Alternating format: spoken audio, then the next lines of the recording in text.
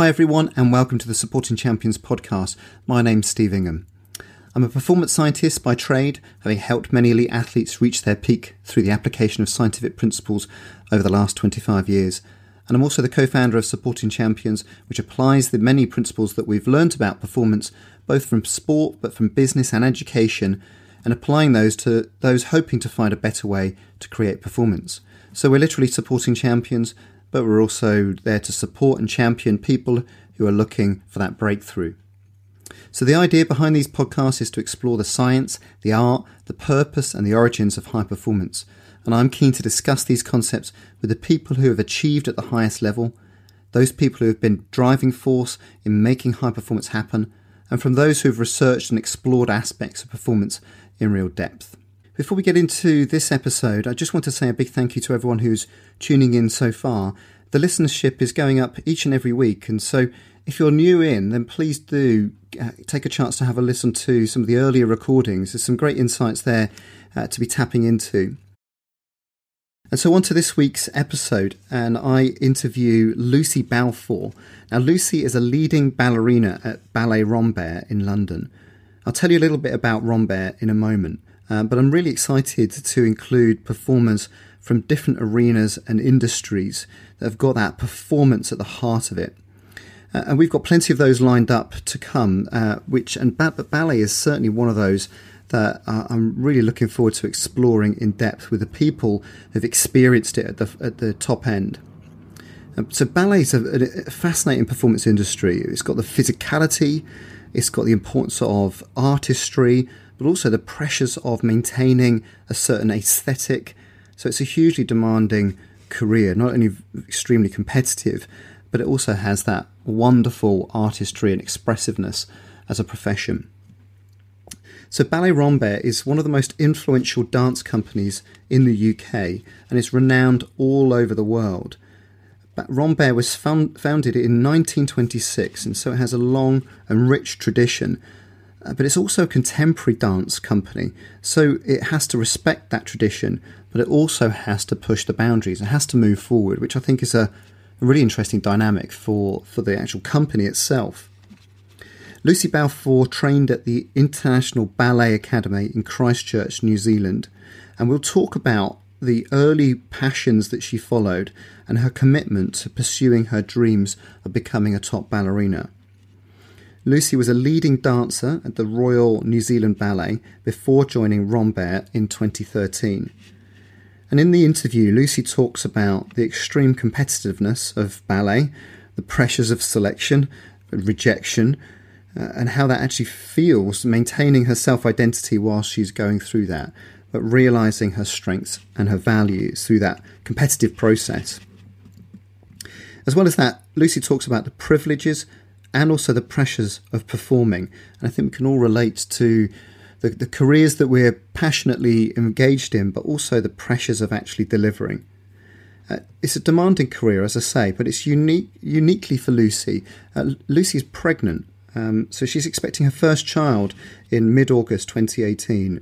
And Lucy talks about not only being supported by Rambert to continue to rehearse, but also to perform. So Lucy actually performed until she was 5 months pregnant on stage. It's a fascinating discussion about how she's approaching not only the pregnancy, the birth, but also the life after giving birth and her career ahead. Fantastic. Lucy Balfour, thank you so much for joining us on the recording. It's an absolute pleasure to meet you and talk to you about you. Now, you've been a performer on stage at the highest level. You've got another performance coming up. I do. I have a big performance, middle of August, when my baby is due. Yeah. So that's I'm feeling really excited actually about that now, and kind of where the planning's kind of going, and almost feeling like I'm informing myself a lot about the pregnancy and what's going to happen, and I feel like it's almost like training for a race or something like that. So. Yeah. The benefit of being 9 months is that you've had quite a few months preparations. You've got 2 months to go. 2 months to go, yes. So I'm keen to get into that because that's a really interesting dynamic, and thinking about not only the event coming up but also what next for your life and your career. I'm keen to ask you how it all started for you as a dancer first and foremost. Could you describe that journey for us? When I first started dancing, when I was 6, I started dancing, and it was just something I think as a child I had a lot of energy, and so my mother was also a dancer, and her brother, both professionals. So I've come from quite an artistic background, but also I think being a young child who had this energy and loved to move to music, and so for me naturally taking dance, it was fun, I enjoyed it, and as the years kind of went on, I took more classes until I was kind of going 6-7 days a week, and then at the age of 13, right when I got invited to go to a full-time ballet school, so it was like, okay, do I go to the high school or the dance school? So that was probably one of my biggest decisions to make, was do I look at training for something I want as a career as a 13-year-old, trying to figure that out.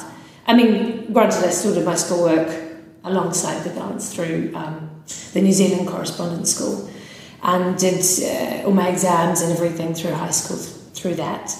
And the opportunity was there, and I thought, why not give this a go? I love doing it. And then I graduated when I was about 19 or 20, and then an audition for different companies. Actually came over to Monte Carlo and did a big audition where a whole lot of directors came to that. And in Australia, auditioned for Cirque du Soleil, like lots of different things. And then ended up getting my first contract with the Royal New Zealand Ballet just for a 3-month period. And I got there and I thought, this is fantastic, this is the life I want. It didn't get asked back straight away, but you know what it's like, sometimes you think, okay, maybe it's not right now. So I remember going back home and worked as at the local supermarket again to get some more money together, thinking, where's the next trip going to be, more auditions. And I actually got a call up from the company again saying, we've had a dancer that's been injured, and how quickly can you come up to Wellington and rehearse with us? And we're actually just about to embark on a 5-week tour of the UK, so I'll be up there in a couple of days, you know. Right. Okay, so there's a lot in there. So you've got clear role models in your relatives. You can see this as a career ahead. How powerful was that in terms of being able to show that this is a roadmap for you ahead? Yeah, I think having had my mum being a dancer, she understood it, so it wasn't kind of pie in the sky stuff. And my family has always kept me grounded. They still do now, and still keep, I guess, asking me to ask myself questions as well, and to be an intelligent human being, and you know, to be extremely dedicated to what you do, but just keep aligning it with, is this where I want to be, and is this, I guess, the path I want to go down, and understanding that it's going to take a lot of hard work. There's a lot of rejection. There's a lot of kind of bloody-mindedness that you need sometimes just kind of focus and get through. And, you know, by all means, I was not the most, talented dancer in the school, but I think I had the perseverance, and I could take a few knocks and still believe in myself. I think that's what it was, is that I had that belief to know that I want to be out there doing it, and no one's going to stop me doing that. No, so you've referenced the supermarket as a stopgap, so that presumably was that you picked up a contract, but then you're back to zero. Yeah, exactly, and kind of thinking, okay, I've got to, you know, New Zealand's so far away, and we tend to think that the rest of the world, everyone's, you know, oh my gosh, everyone's so much further ahead than us there. So I think in a way that maybe drives us to work really, really hard, to think, okay, I've got to keep up. Right. So I went back and just tried to put some money together to then obviously take some trips to Australia and different countries to audition for companies, which I did, and it was great that I had this job that I could go back to. And then, so I guess in a way my career sort of got off to a slightly rocky start. I didn't sort of just graduate from school and then get a contract and then I was in the company. Is that normal? The rockiness? Yeah, I think so. Right. I think so. I mean, there are sometimes a lucky few that you know, there are a couple of contracts that go, and they go right from school and then just kind of segue straight away into the company. I personally wouldn't change what I had, because I learned a lot along the way, and I learned how to be resilient, I think. Yeah. Did you have a backup plan? So you've gone through a sort of a dance school, yes, which is schooling you for that career. Did you have a plan B? Well, I think the fact that I still had my studies behind me, so I finished high school and I knew I had that. Not necessarily a plan B, because maybe I think part of me thought that I don't know how it's going to happen, but it's going to happen. Okay. I just had this kind of like something in me that was like, I know I've got a message. I know I've got something that needs to be out there, and so maybe there's that focus. I don't know, but I mean, I'm sure had things have worked out differently, I would have coped fine and dealt with. Right, I see. So actually, having a backup plan fully formed and in the back pocket might have made you revert to it in some ways. Possibly. You were so focused on making it happen that you did. Yeah. And it was that weird thing about just kind of sometimes just trusting, or just that intuition of being like, I'm in a way putting all the eggs in one basket. But then being realistic and knowing that, you can turn up to an audition where there's 200 people, and it might be the fact that your physique's not right, or for what they want, or you're this height, or you're that, and you can be cut straight away. And it's like, it's learning, to be resilient to that, and to know that, do I still want to do this, or am I going to be put off by? How prepared are you for that particular feature where rejection might not be based upon how well you performed, but your identity, and how do you tune into that and know what you represent versus what they need? I guess it's a hard one, and it's one thing which is, I guess, been a personal journey through the last 20 years, I think, as well. And I still have moments where I kind of revert back to feeling like, you just want people to like you and see your talent, and it is challenging. It's really challenging mentally. Again, I've been surrounded by people that believe in me as well, and at the end of the day, I think if I had wanted longer legs, or if I was only this or only that, but I thought if I wasn't as athletic as I am, I couldn't jump as high as I can. And I realised the older I grew, the more I understood what I had was unique and special, and I don't want to trade any of it. They're my learnings and my special qualities, I think. So that's a valuable lesson, I think, that everyone can tune into as early as they can, really, because it sort of sets out as in those formative years. Yeah, and I guess that's one thing which now, I'm 35 now, and kind of looking back and seeing if I was to give advice to myself as a 16-year-old or something, like what would I say? And it's just to, I don't know, just to believe in yourself and to have that kind of, I don't know, you have to have that burning desire or that drive to understand that maybe it's like looking at that big picture. It's not just you. It's like, okay, looking at from that panel of people that is auditioning you, and also I think one thing I discovered as well is that it's not always why won't I fit there, but actually maybe when I was there I might not like it. And that side of it, and that was an interesting kind of realisation. It's like, okay, I think it works both ways. Like almost going for a job interview and thinking, well, I didn't really like them, they didn't like me, so I'm glad that... Yeah, exactly, right. Yeah. Very good. So you're Royal, New Zealand Royal Ballet? Yes. And how long were you there? I was there for 10 years. Yeah. Yes, from 20 to 30 years old. And talk me through, and now at Rambert, tell me what's a day in the life for a dancer like? Tell me through your day. Well, we start with either ballet class or contemporary class. We alternate every day in the morning from 10:15 till 11:45, and that is our preparations. Getting warm, getting the routine kind of set up, going through the process of warming the muscles so you can be prepared for whatever the day holds. I usually do a yoga class. We've got a group of the dancers here. We love doing yoga, so we tend to come earlier and do half an hour of yoga together. And or I go to our Pilates studio and do some Pilates just to kind of warm up. And also, those are the moments where you can target specifics as well if you want to work on strengthening and that as well. And then we have a 2-hour rehearsal from 12 to 1, 2. Yeah, that's right. Middle of the day. Middle of the day. And then a 2-hour rehearsal, and that will be, I guess we could be working on what we might be performing next week, or at the moment, I've just come from rehearsal, and so we're working on something.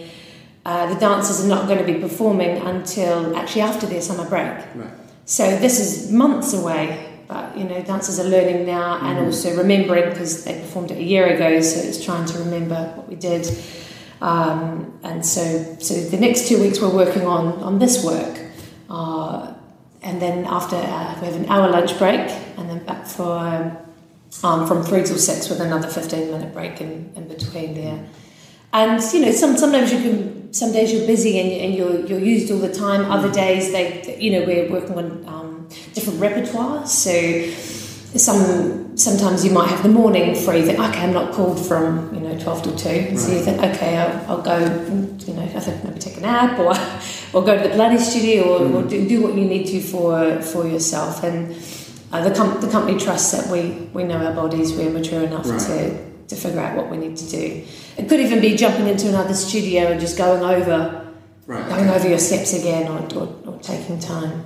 So, and part of that will be rehearsing, but equally going for parts or being considered for parts as well as the need to be on stage. How often are you in that area where you're being selected or having to perform? That happens a lot in this company, actually, because we're a repertory company and we do 2 to 3 new commissions a year.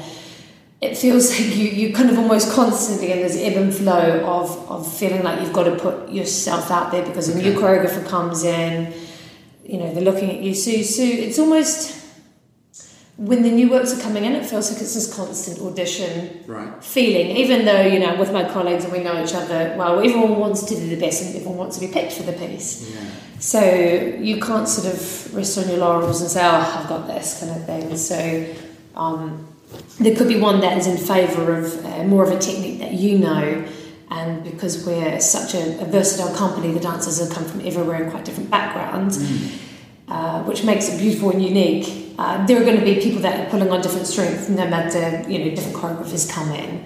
So sometimes you think, right, okay, cool, I feel confident about this. Other times you think, oh my gosh, I've just got to, do my best and try not,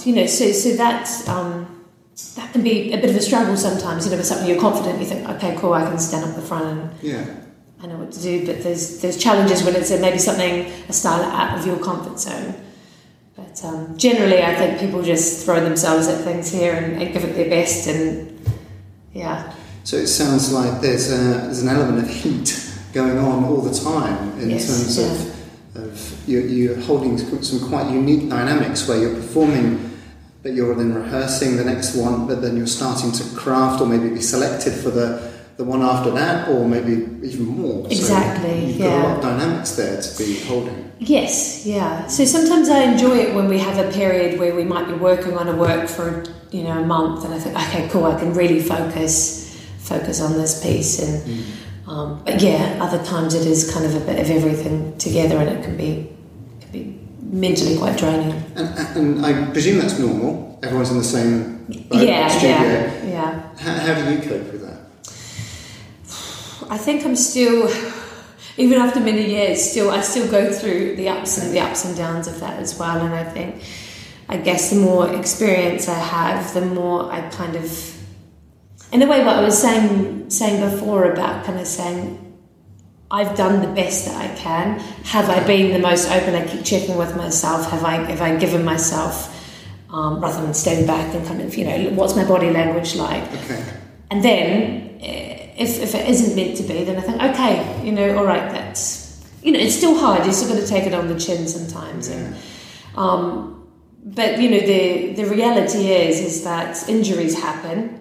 The amount of times in my career I've woken up and gone to the theatre and, done my preparations and performed a completely new role that night because someone's gone off injured or So there are many kind of exciting aspects to it as well. So I would always say to keep alert and to always be, even if you're not selected, try not to be sour about it and to still use it as a learning opportunity, because maybe the pressure's not on you, but you can still kind of be learning from, the second cast or third cast, and sometimes without that pressure, you might even possibly gain more because you're kind of a bit more looking at the big picture, I think. I can hear a lot of internal dialogue, but internal attribution. You're not sort of blaming and externalising, and you're processing it internally and enjoying the journey, the ups and downs to a certain extent. Yeah, I mean, it's taken a while to get there. Right, yeah. But I think now where I am in my career, I think,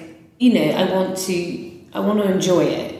I really do, and I think you choose how you behave, I think, and if you're aware of your behaviour, what's useful, what's not useful, then you can change that. So tell me about performing. How do you get yourself in the right condition, the right mentality for taking on the stage and giving your best? Well, I mean, I love being on stage, being in the theatre, the smell of the theatre, and that I feel like it's my home. So I feel confident there.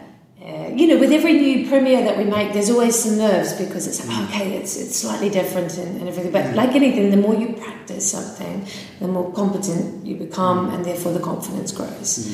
So I love the fact that in Rambert, we perform a lot, actually. So that lets me play a lot more and not feel like, oh my gosh, it's just this one show. Oh, I see. So because we have, 100 or so performances a year, it gives you that little bit of, room to experiment, I feel.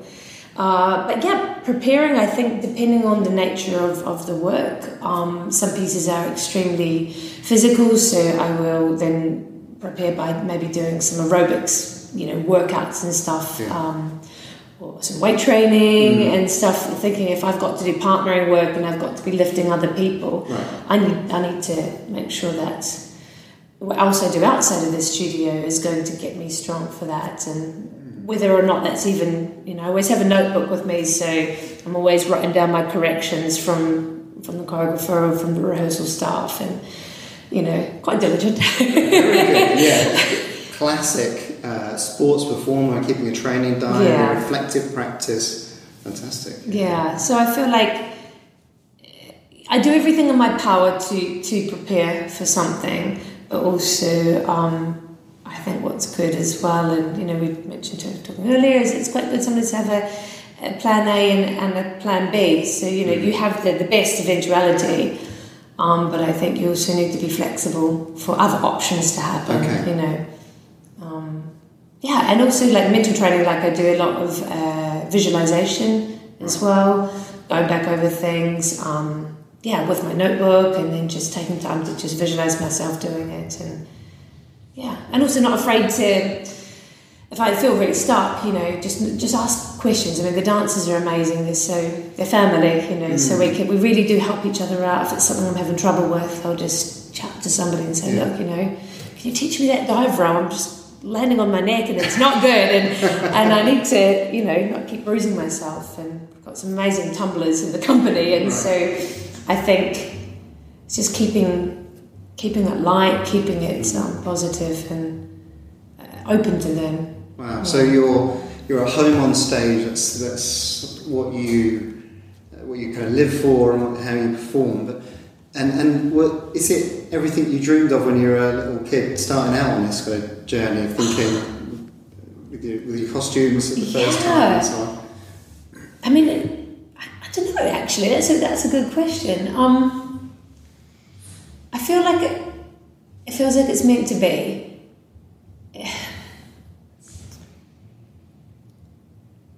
You've stopped me. I don't know. I don't really know. I don't really know that as a child I imagined it would be a certain way.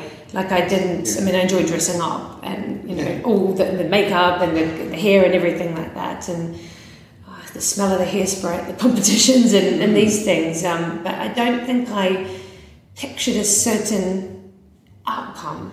It was more the fact that I felt like when I joined the New Zealand Ballet for the first time, I thought, these people, I feel at home here. Right. I found my community. I found my group of people that understand me, and I feel like I can honestly get down to the depths of myself and be me, really. That's interesting. Yeah. So it wasn't so much the applause; it was the fact that you found a common purpose with a community of people. Definitely. And that's something which I feel that kind of rings through my life as well. I think I'm always trying to seek out community and, like, as I said, with our little yoga group, we love having that in the morning and just having that time together. And you know what it's like, some days you might be struggling and you get together with your group and people help you just by being present. Yeah. And you can help people without even knowing that you're helping them. And that's what I love, yeah. Interesting. So one of the ideas in sport that is becoming quite it's a challenging concept is this idea of late specialisation. So whether it's a footballer or a rugby player or even sports like swimming are now being challenged. Whenever I talk about this, there's evidence that late specialisation is good. Super champions perhaps gravitate to a sport after they've tried a number of different sports. And the one case that always comes up is, what about ballet? Interesting. Ballet seems to be certainly an activity or a performance that requires early specialisation. I wonder if you have some thoughts. Well, I mean, I can only speak from my own experience and starting quite young and I guess learning the vocabulary, the movements and everything. I think that's helped me. But I also have quite a few colleagues from this company and from other companies that may have some of the guys that started when they were 13 or 16. Okay. And so I don't think it generally is just you have to start young. I mean, like anything, like if you're learning a language, it helps if maybe you're surrounded by it when you're a young child, but there are many people that can learn a language in their 20s and 30s, and I think it comes down to your desire and the discipline and just the want to do it. Yeah. That's interesting. That's a trend that the anomalies are there already and that they're happening. So I suppose that those people will already have had a spatial awareness, a physical ability. Yeah. So there might be some things which. Say if somebody was to start, mid-teens, that they're having to learn a lot quickly because you think, well, I've done that for my whole life. I've known how to stand, how many meters apart from somebody and to have peripheral vision and all those kind of things. And a lot of things I've kind of learnt that I take for granted now. And, even walking through Waterloo Station and think, how did this person walk straight into me? Like, how did they not see me here? And I can peripherally look and weave my way and not touch anyone. And these are skills I think I've learned from a young age. Fantastic. That's really interesting. So, you're pregnant? Yes. So, talk to me a little bit. So you've performed whilst pregnant, whilst it's visible and not visible. Yes. So you're potentially a real trailblazer in celebrating being pregnant and performing at the same time. Yeah, it's been quite an amazing experience actually. Found out earlier this year that I was with child, and we were actually only coming back after the Christmas break and only had 4 weeks to prepare for the tour. And I sort of thought, yeah, I know this, I've got this. And then obviously with the news of the pregnancy, I thought, okay, this is really different now. How am I, there's going to be a lot of works that there's some partnering stuff. There's one piece that I have to get flung around the head and it's spun by my foot. And I thought, I don't want to be doing that. And unfortunately, I was quite ill up until 16 weeks as well. So with the nausea and the fatigue and the tiredness, that made a huge impact on my training. But I mean, the staff have been so supportive in my company and have arranged it so therefore I would only, maybe rather than doing 3 works in the evening, I would only do 1, possibly 2 maximum. The Daredevil spins and stuff like that, they were eliminated. I got another cast to perform one of my roles. Right. So we sat down and we talked it through and thought what's possible and what might be a challenge, and just kind of, it was week by week having to work on it. It was lucky they said, even if we're on tour and you come to the theatre and you really are not up to it, we will always have a cover for your work. So that was a real stress off my shoulders to know that that was the case. And thankfully, I mean, I went on tour with the company. The first few weeks I was still pretty groggy, but in the later half of the tour, I suddenly just kind of got a bit more energy. By then I'd had my first scan and I could also share my news with the company, which I think helped me relax and help, they're my family there, and to sort of feel like you're kind of having to keep this, to yourself. It was challenging because also it's a physical job, so people can kind of think, where's Lucy's energy? Like, she's always got so much energy, and I'm sure people possibly thought that, but I mean, there was a lot of respect, and I didn't feel like anyone was kind of, poking or asking too many questions, and they respected where I was at. So you've had a lot of support from Rambert to adapt and modify some of your parts, but the routines to accommodate how you've responded to your pregnancy. Yeah. How have you been feeling about the upcoming birth, but also kind of life after that? How are you approaching that? Well, I think now that I'm 7 months and it's only a couple more sort of on the home stretch, I actually feel really excited. Like, I can't wait to meet my child. What they're going to look like, and I just, I'm really feeling really connected, and I don't really feel any stress at the moment, which is fantastic. Just kind of having to keep trying to accommodate my body. I'm still taking class and still... Yeah, I saw you in the classes earlier. You're still really moving well. I have to remember sometimes I can't do everything, and I need to just chill out a bit sometimes. Is that the actual movements, or is that tired and fatigue? It's actually the movements. Like, there's a lot of things I can't actually do because I can't physically put my body in some of these contorted positions because the baby's taken up the room. And then obviously, sometimes it's a bit more challenging on the breath as well. I get a bit out of breath. So, but again, that's when I just take the foot off the gas and think, okay. But I stopped performing in the last tour, so I performed up until 5 months. Actually, I was on stage, which was incredible. And I just thought, you know what, like, I'm out here doing what I love with this little one inside, and I can't wait to tell them that they were on stage with me. And just the support I had from my colleagues as well. They were fascinated and thought, wow, this is possible. Wow. I've got goosebumps listening to you. The pride that you have about doing that and being that and representing your art form, but also with child. That's amazing. I've got goosebumps in terms of the reception you had from other people. What was that like? Because I would imagine that's not the norm.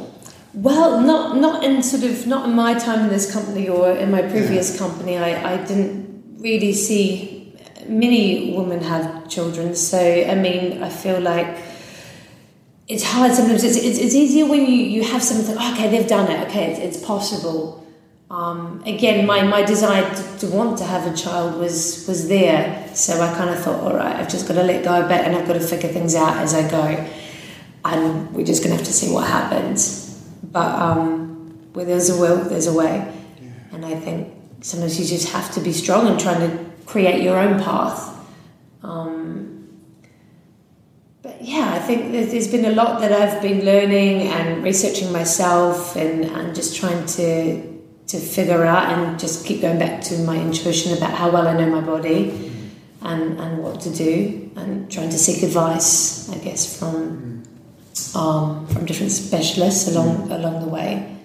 So you're talking there about tuning into the subtle symptoms and aches and pains and capacity and fatigue, as well as what you physically can and can't do there.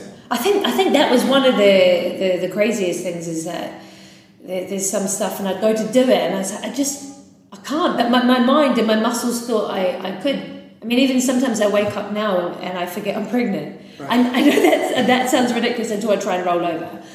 But I do, because I feel still it's me. And then I realise, actually that's right, you're there. I can imagine that's probably that focus and immersion in the activity. You think, that's what I wonder if my body can do that, and then suddenly you forget, there's a big bulge here. Yeah. And then I've just kind of, I had moments sort of near the start that I got a bit annoyed because I thought, I can't quite do some of those things, and then I got a little bit frustrated because I thought, I don't feel as good as what I was, you know. But I've accepted that as I go along and think I'm actually still up here and I'm still moving, and it's just different. And to understand that different is also good, you know. Yeah. So, what are in terms of your thinking and your anticipation? You're looking, obviously, you said you're looking forward to meeting the little one. Yeah. But you'll be a mum and a dancer. Or how you're facing that prospect? Yeah, I think it feels a bit like I'm going into unknown territory, because I can't compare it to anything else. And as I said, I haven't had, I guess, a huge amount of maybe role models to look up to in my field that have, you know, managed to sometimes, you know, kind of try and create that. I know it's. We're kind of getting there with it, but it's still trying to figure it out. There's no sort of blueprint of this is the way that you do it, because of the physical nature of the job as well. And you know, I really want to take time to spend with my husband and my child and really give them that special time, because I'm not going to get that back. No. And I also don't know how I'm going to feel about coming back to dance after as well. So there's a lot of unknowns which I'm just kind of letting sit, and just going to again keep checking in and seeing how I feel. But I do. There is part of me that says, well, why can't I come back? Okay. Like, what's sort of stopping me? I guess. I think there's definitely a possibility, but again, I think it's I can't see a clear path at the moment until I get further down the track. But I think, you know, I want to get back to what my physique was. I want to get my strength back, because it feels so good to feel healthy and strong, and I want to also be an inspiration to my child as well, and to say, look, you know, anything is actually possible, and don't let anyone sort of say, oh no, you know, it's going to be like this, or you're never going to do it, it's so hard. It's like, yeah, maybe it was for you, but maybe I'm a different person, and I'll figure that out. So yeah, but it will be interesting. I think it will be another transition, but I also think it's possible. It's possible to get back to dancing. And you know, I've done a bit of research as well, and I've seen, you know, there's quite a few dancers over at the Royal Ballet Company that have families, and they make it happen, and they can go on tour. And I think, okay, maybe I haven't had anyone personally in the company with me that's done that before, but there are people out there doing it. So it's just trying to network and I'm hearing the same thoughts and desires and anticipation that probably started you off in your career of thinking, well, I might not make it but I'm going to try. Yeah. Actually, you're right. It does feel like that. Right. And having that openness to different opportunities, and maybe I'll come back, but it might be in something that I haven't even seen. Like, I haven't seen it's possible until I get there and go, actually, hang on, maybe I could work it like this. Yeah. At the moment, it's fantastic. I'm actually helping do with the rehearsal directors and doing some assistant rehearsal directing. So I'm still in the studio. I'm working with dancers. I'm helping them to prepare. But that must be training in itself.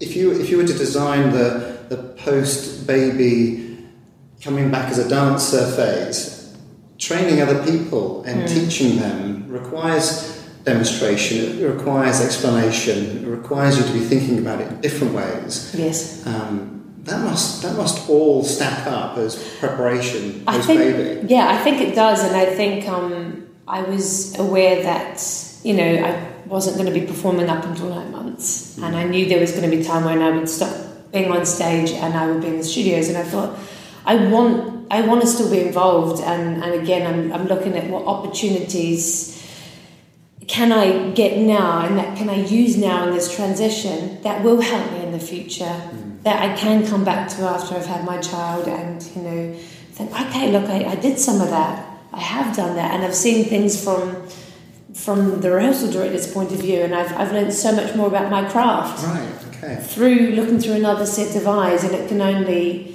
inform me and make me kind of a more rounded artist, I guess. How long does a kind of dancer dance?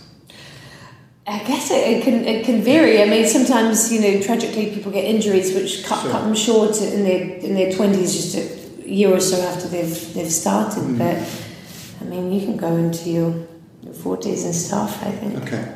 Yeah. There are parts that allow you to continue to perform and make a living from it. Yeah, I don't necessarily think it's an age thing. I think it's more about the desire, your health and your fitness. If your body is still out there and cracking and still doing it and you want to do it, then I don't think that an age, yeah. Okay, so do you have to plan for a career beyond being on stage?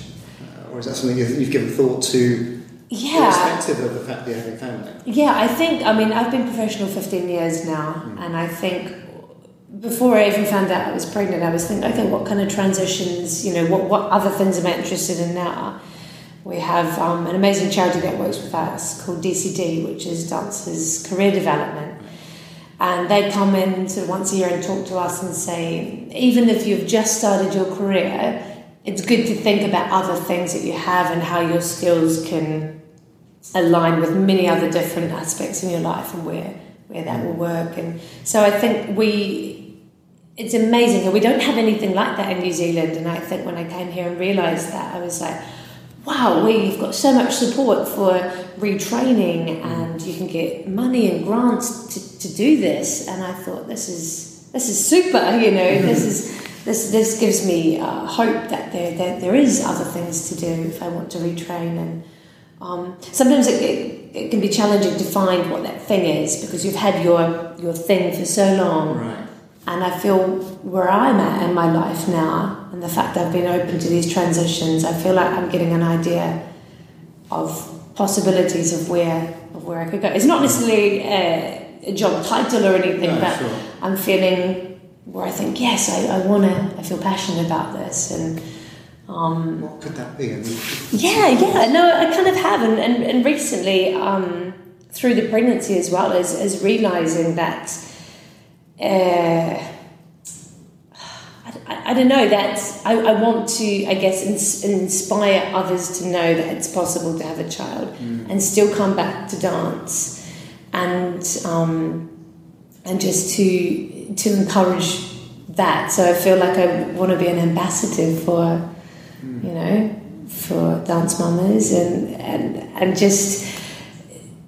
So I guess a role model, I think, and it's always been something which I think I've realised throughout my dance career as well. I thought actions speak louder than words. Sometimes if you behave in a certain way and you come across, then people think, oh, actually, yeah, look at that. That's kind of getting done, and I mean, yeah, not forcefully making, being like shouting from the rooftops, but I think by work ethic and that, I think, yeah. And I guess at some stage as well, when I do hang up my shoes and I'm not performing anymore, I guess I want to help people realise their potential. That's been a big thing, and to whether that be in the dance or the arts or whatever. But I'd love to go to a school where there's a lot of young children and talk to them about having that certain something that can keep them on the straight and narrow and can keep them busy and I mean, that's what dance was for me. I always had this thing that I was like, I could go out and stay out late that night or have some drinks, or actually, no, I really want to, so I always had this thing that I was kind of aligning it with, and I think it's good to be busy. It's good to keep yourself fit and healthy and feel like you find a purpose in life. And I guess I want to encourage children as well to find that, at an earlier age. That's an amazing purpose to be living your life into, as well as encouraging for others. So, lastly, what would be your top tip or bit of advice? If you could go back in time for yourself or for other people that are thinking and contemplating a career in the performing arts, what would it be? I guess a top tip would be to find what is your desire, what you would do, regardless of being paid or not. What you would wake up for in the morning, and what you would spend hours honing and being obsessed in that fantastic way, wanting to learn and have more knowledge, and to find what that burning desire is, and to go for that and believe in your path. Wow, that's brilliant. Fantastic. And thank you so much. But also congratulations on your career, but also you are a role model already, whether you realise it or not, and this purpose that I'm no doubt that you will make happen through your desire and purpose. So thank you for joining us. Thank you so much. Thank you.